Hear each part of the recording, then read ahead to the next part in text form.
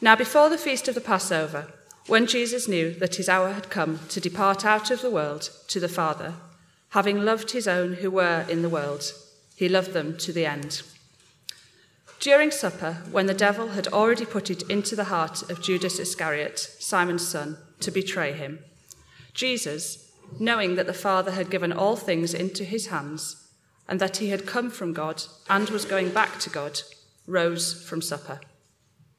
He laid aside his outer garments, and taking a towel, tied it round his waist.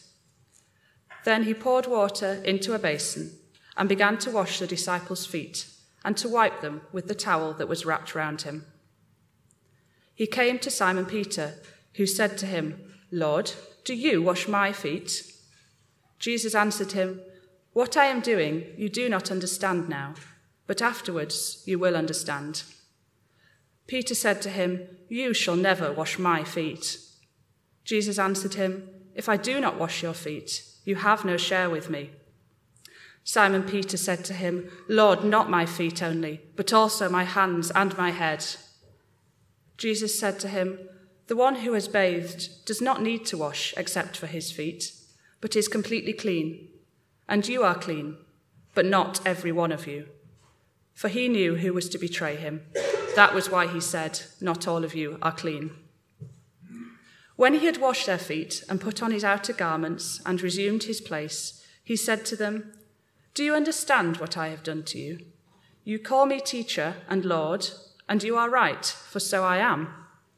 If I then, your Lord and teacher, have washed your feet, you also ought to wash one another's feet. For I have given you an example, that you also should do just as I have done to you. Truly, truly, I say to you, a servant is not greater than his master, nor is a messenger greater than the one who sent him. If you know these things, blessed are you if you do them. I am not speaking of all of you. I know whom I have chosen. But the scripture will be fulfilled. He who ate my bread has lifted his heel against me. I am telling you this now before it takes place, that when it does take place, you may believe that I am he. Truly, truly, I say to you, whoever receives the one I send receives me, and whoever receives me receives the one who sent me."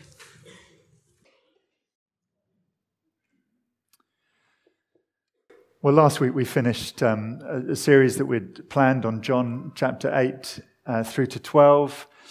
And the plan had been to do a couple of weeks. We were going to think about marriage and singleness and things related to that from Matthew 19. But we took the view that's not quite what we need right now as a church family. So we've just decided, just for the next 2 weeks, just to keep going in John, just to look at the next chapters. It seems that the Lord has put John 13 before us, and so we're simply going to look at that and trust that each one of us will just see Jesus, and that is what is good for us this morning.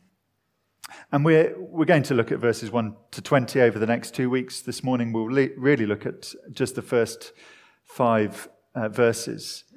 But this whole little section contains within it some of the last words of Jesus to his disciples, the last earthly words, quite a few of them, over a number of chapters, but the last earthly words of Jesus. And look, I don't know if you're up on sort of famous last words or those sorts of things. A few out there that people like and enjoy. Oscar Wilde's are the sort of famous ones that are often quoted, where he was, lying in his room, I think in Paris, and it's a very busy wallpaper around him, and he said, "My wallpaper and I are fighting a duel to the death. One or other of us must go." And of course, it was him who went. But famous last words.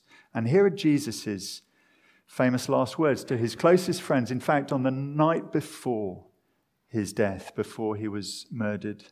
And so in these chapters, Jesus is preparing his disciples for the cross. He's preparing them for the fact that he will soon go away and they will be left on their own. And the question is, what did Jesus really want them to know as they looked back?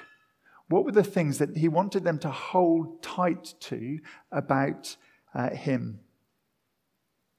And we just pick out 2 this morning, 2 key things it seems that Jesus wanted them to know.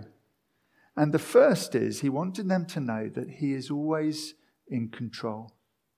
He really wanted them to know that he's always in control. And this really comes out of verses 1 to 3 and other verses in this section as well. But in our imaginations, let's go to this room. Let's climb the stairs to the upper room in a house in Jerusalem. And we're told that on that Thursday evening, 13 men came together to share a Passover meal. We're not told that there were others in the room. We're not told if there were servants, but we know that there were 13 men who were there. One of them would leave early. The other 12, including Jesus, would go from there to the Garden of Gethsemane. And by this time tomorrow, the lifeless body of Jesus would be carried, hauled, and put in a garden tomb. But before that, in these verses, John wants us to know what Jesus knew at that very moment, that evening. He knew in verse 1 that the hour of his death had come. He knew that he would be killed. But he also knew that it wouldn't end in the grave. Did you notice in verse 1? Jesus knew that his hour had come to depart out of this world to the Father. Jesus knew it didn't just end. It's not just I depart to a grave. Jesus knew he was going to depart out of this world to the Father. He knew that he would rise. In other words, he was in control. He knew where it ended.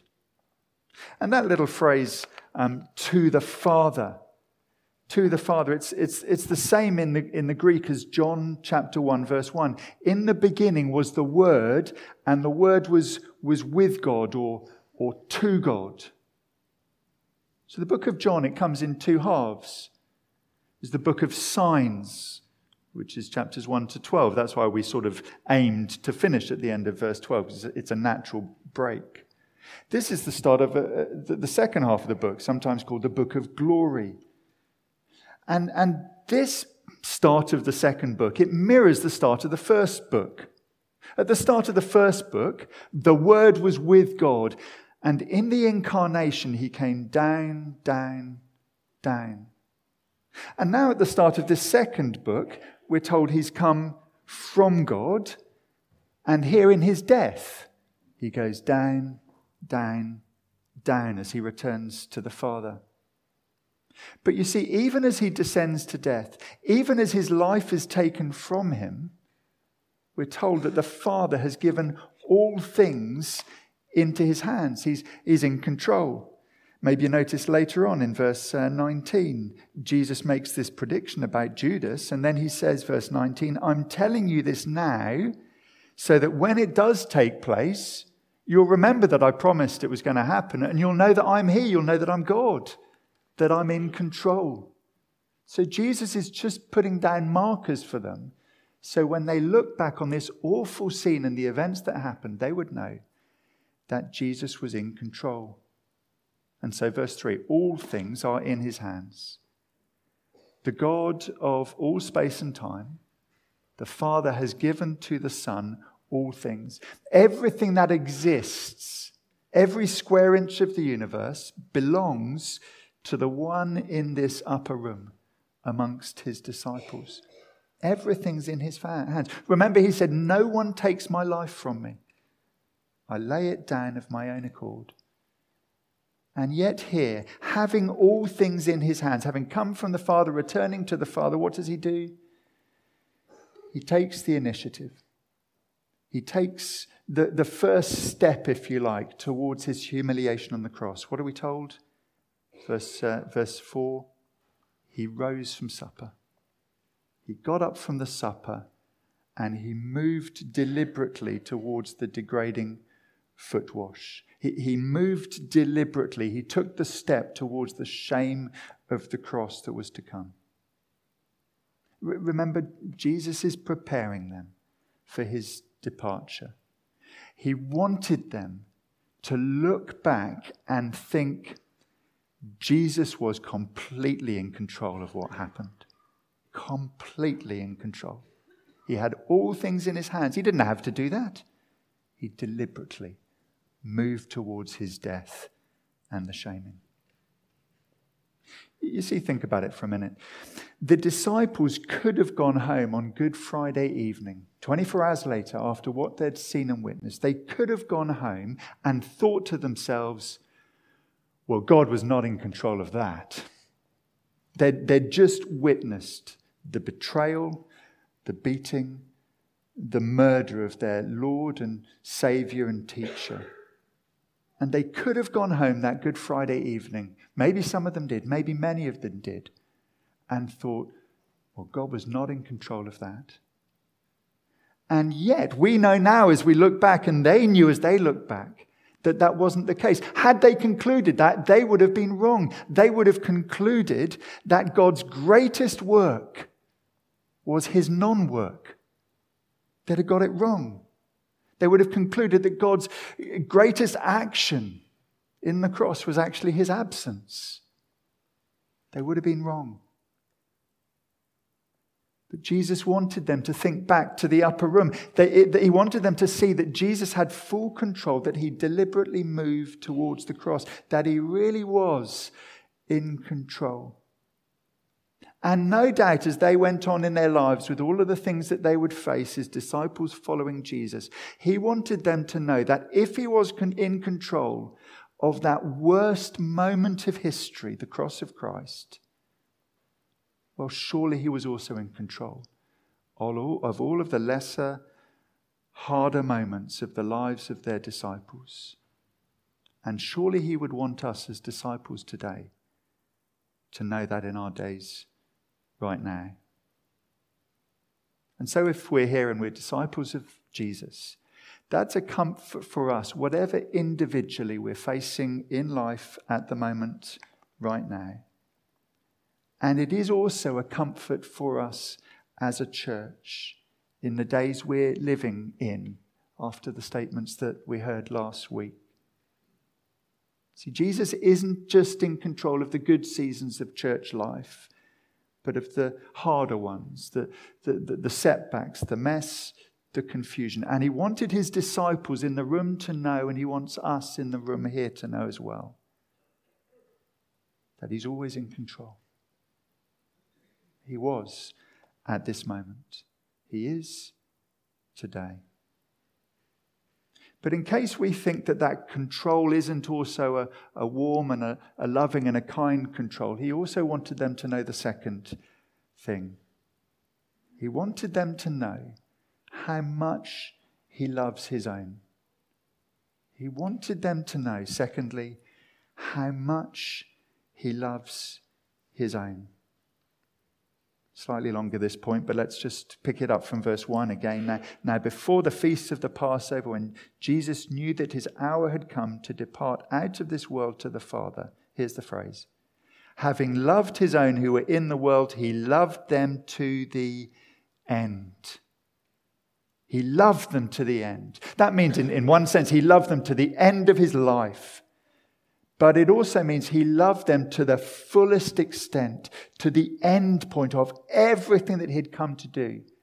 He didn't fall short of loving them in any way. He loved them to the absolute end point of what he'd come to do.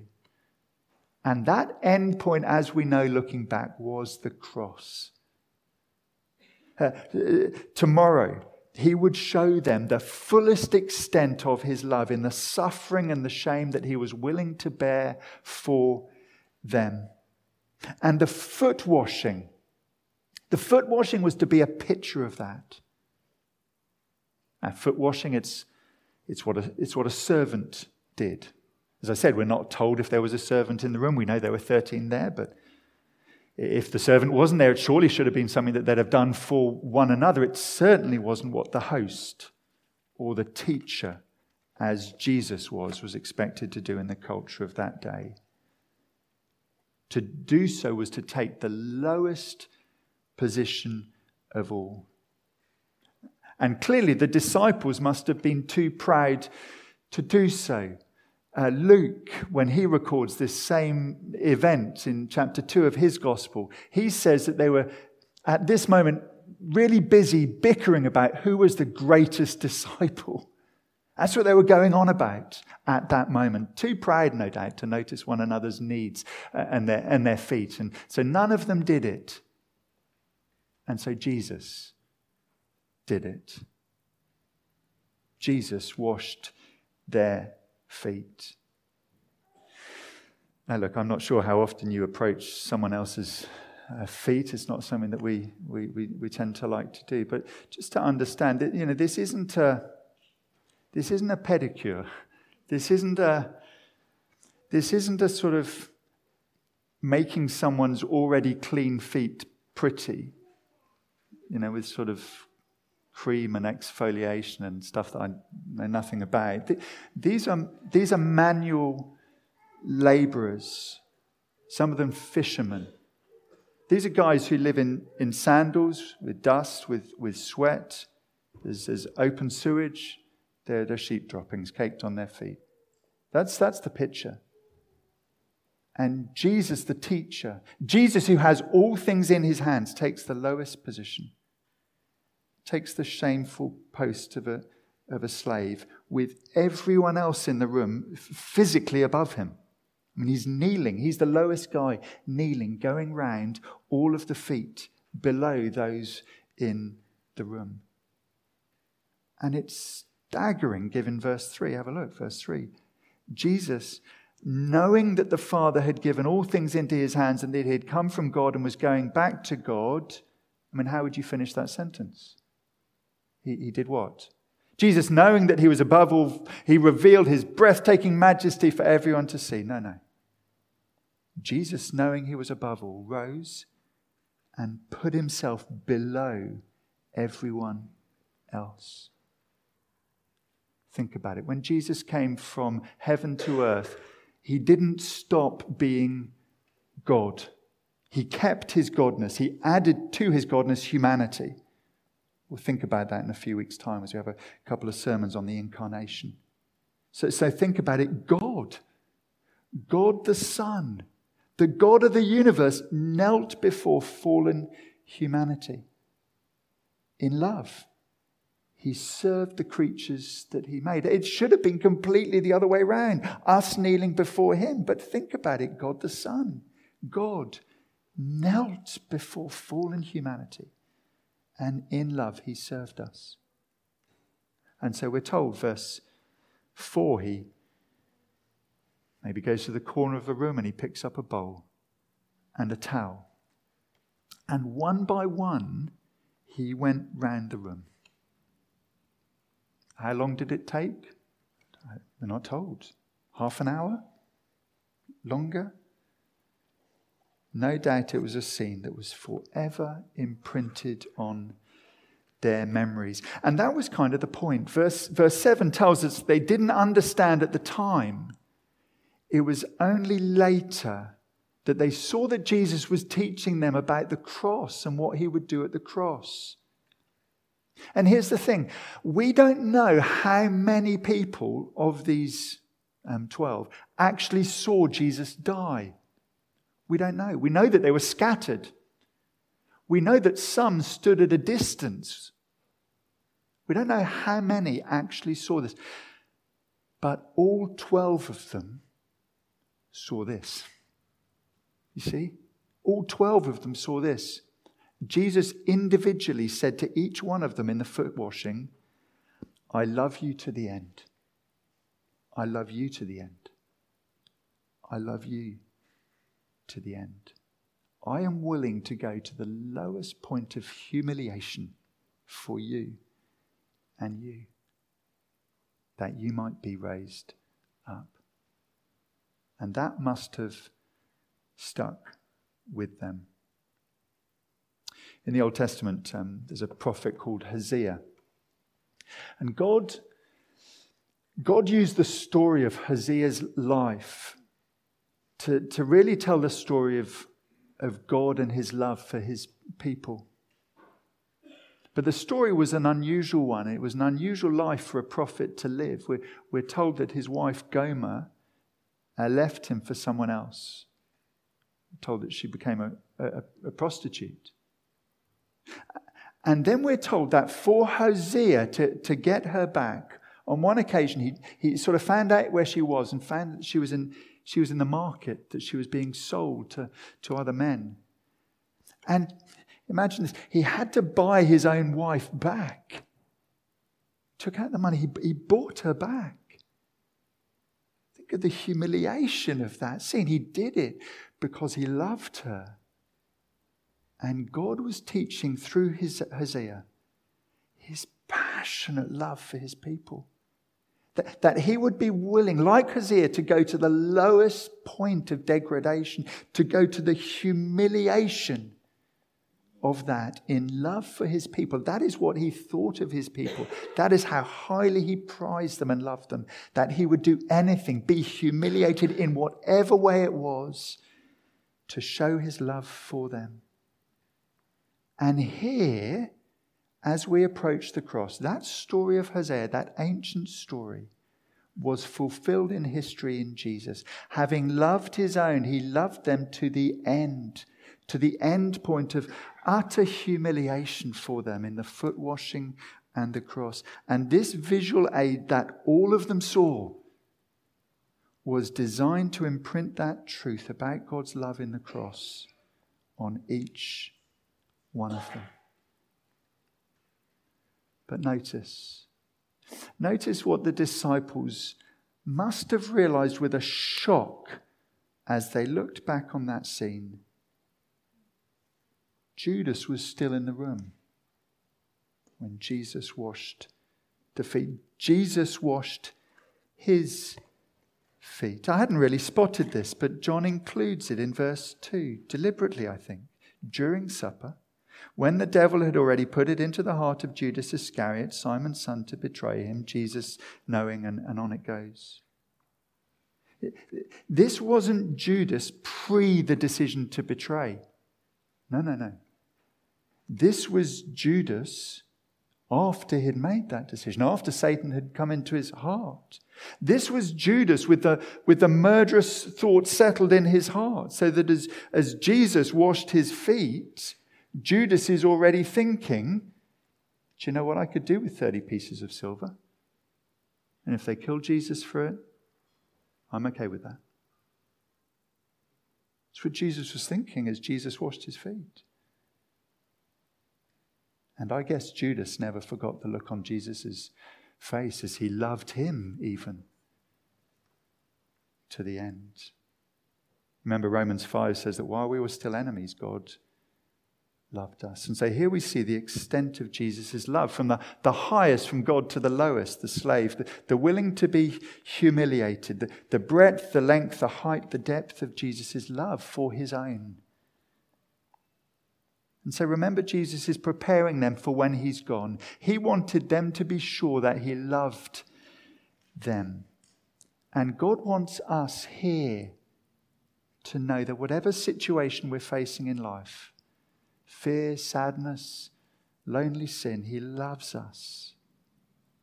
And for us in our sad church situation, Jesus would want us here in the room to know how much he loves us, his own.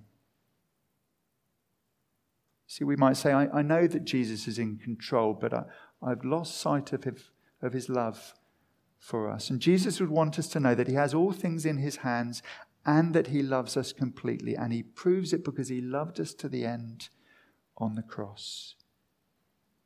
And it would be good to pray that we all know that at the moment. We're about to share the Lord's Supper. We're about to share the Lord's Supper. It's kind of Jesus' physical way of saying to us, in a sort of visible gospel word, his way of saying, I love you. Look, just a word on this, maybe especially this week. I would guess that some of us may this week especially feel relationships may be strained or impaired with a brother or sister at the moment. And God wants to help us through the Lord's Supper, I think, to take that seriously, to think about it.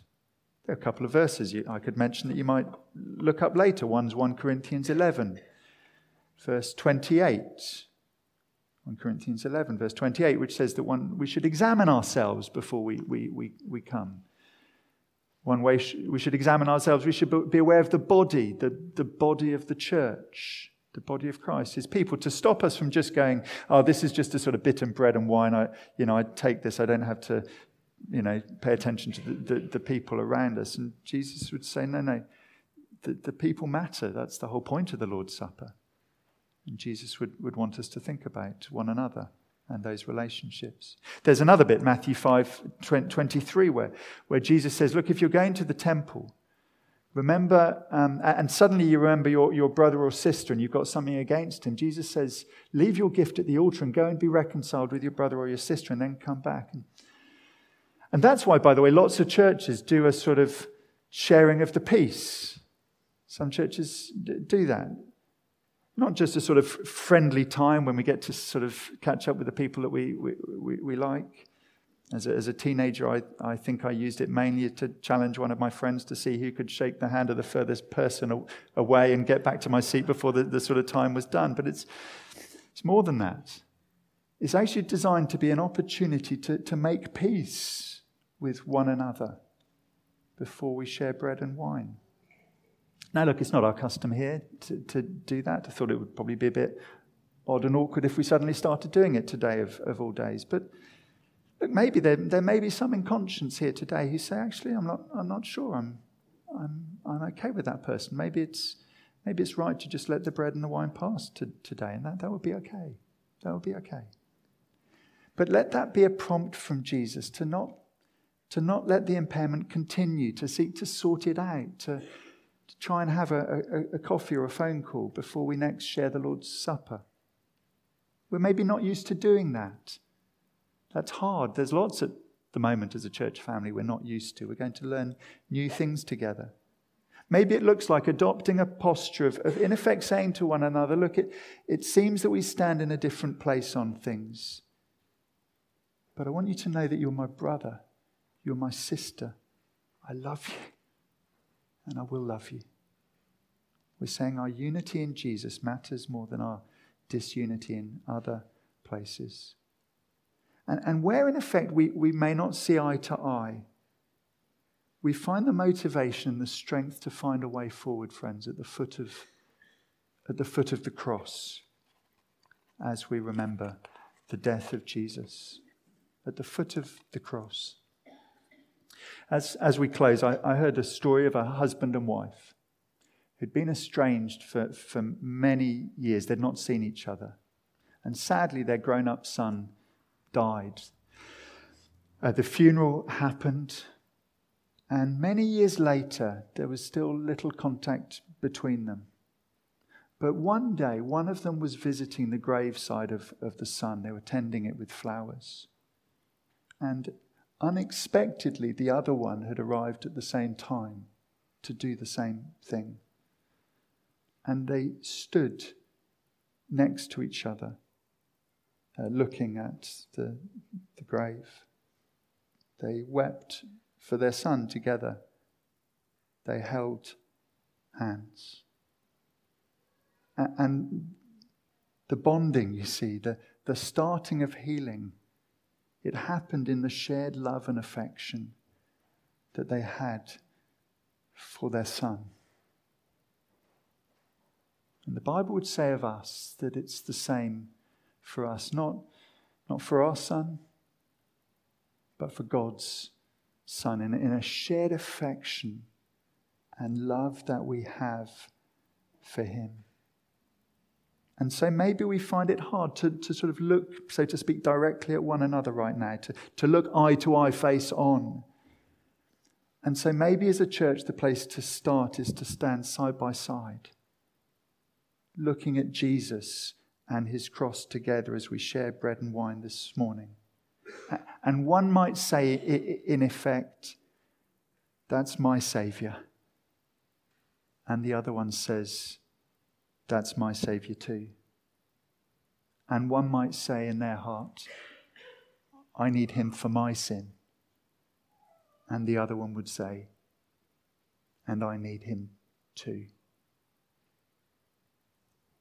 Jesus is in control.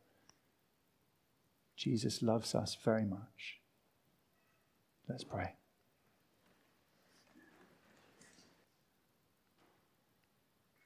Having loved his own who were in the world, he loved them to the end. Father, we praise you for your Son and the way that he loved to the end in the humiliation of the cross, bearing our shame that we might not have to, because he was passionately concerned for us. And we pray for one another here in the room, that each one of us would leave this place going into the week, knowing that you are still in control and that you love us very much. In Jesus' name, amen.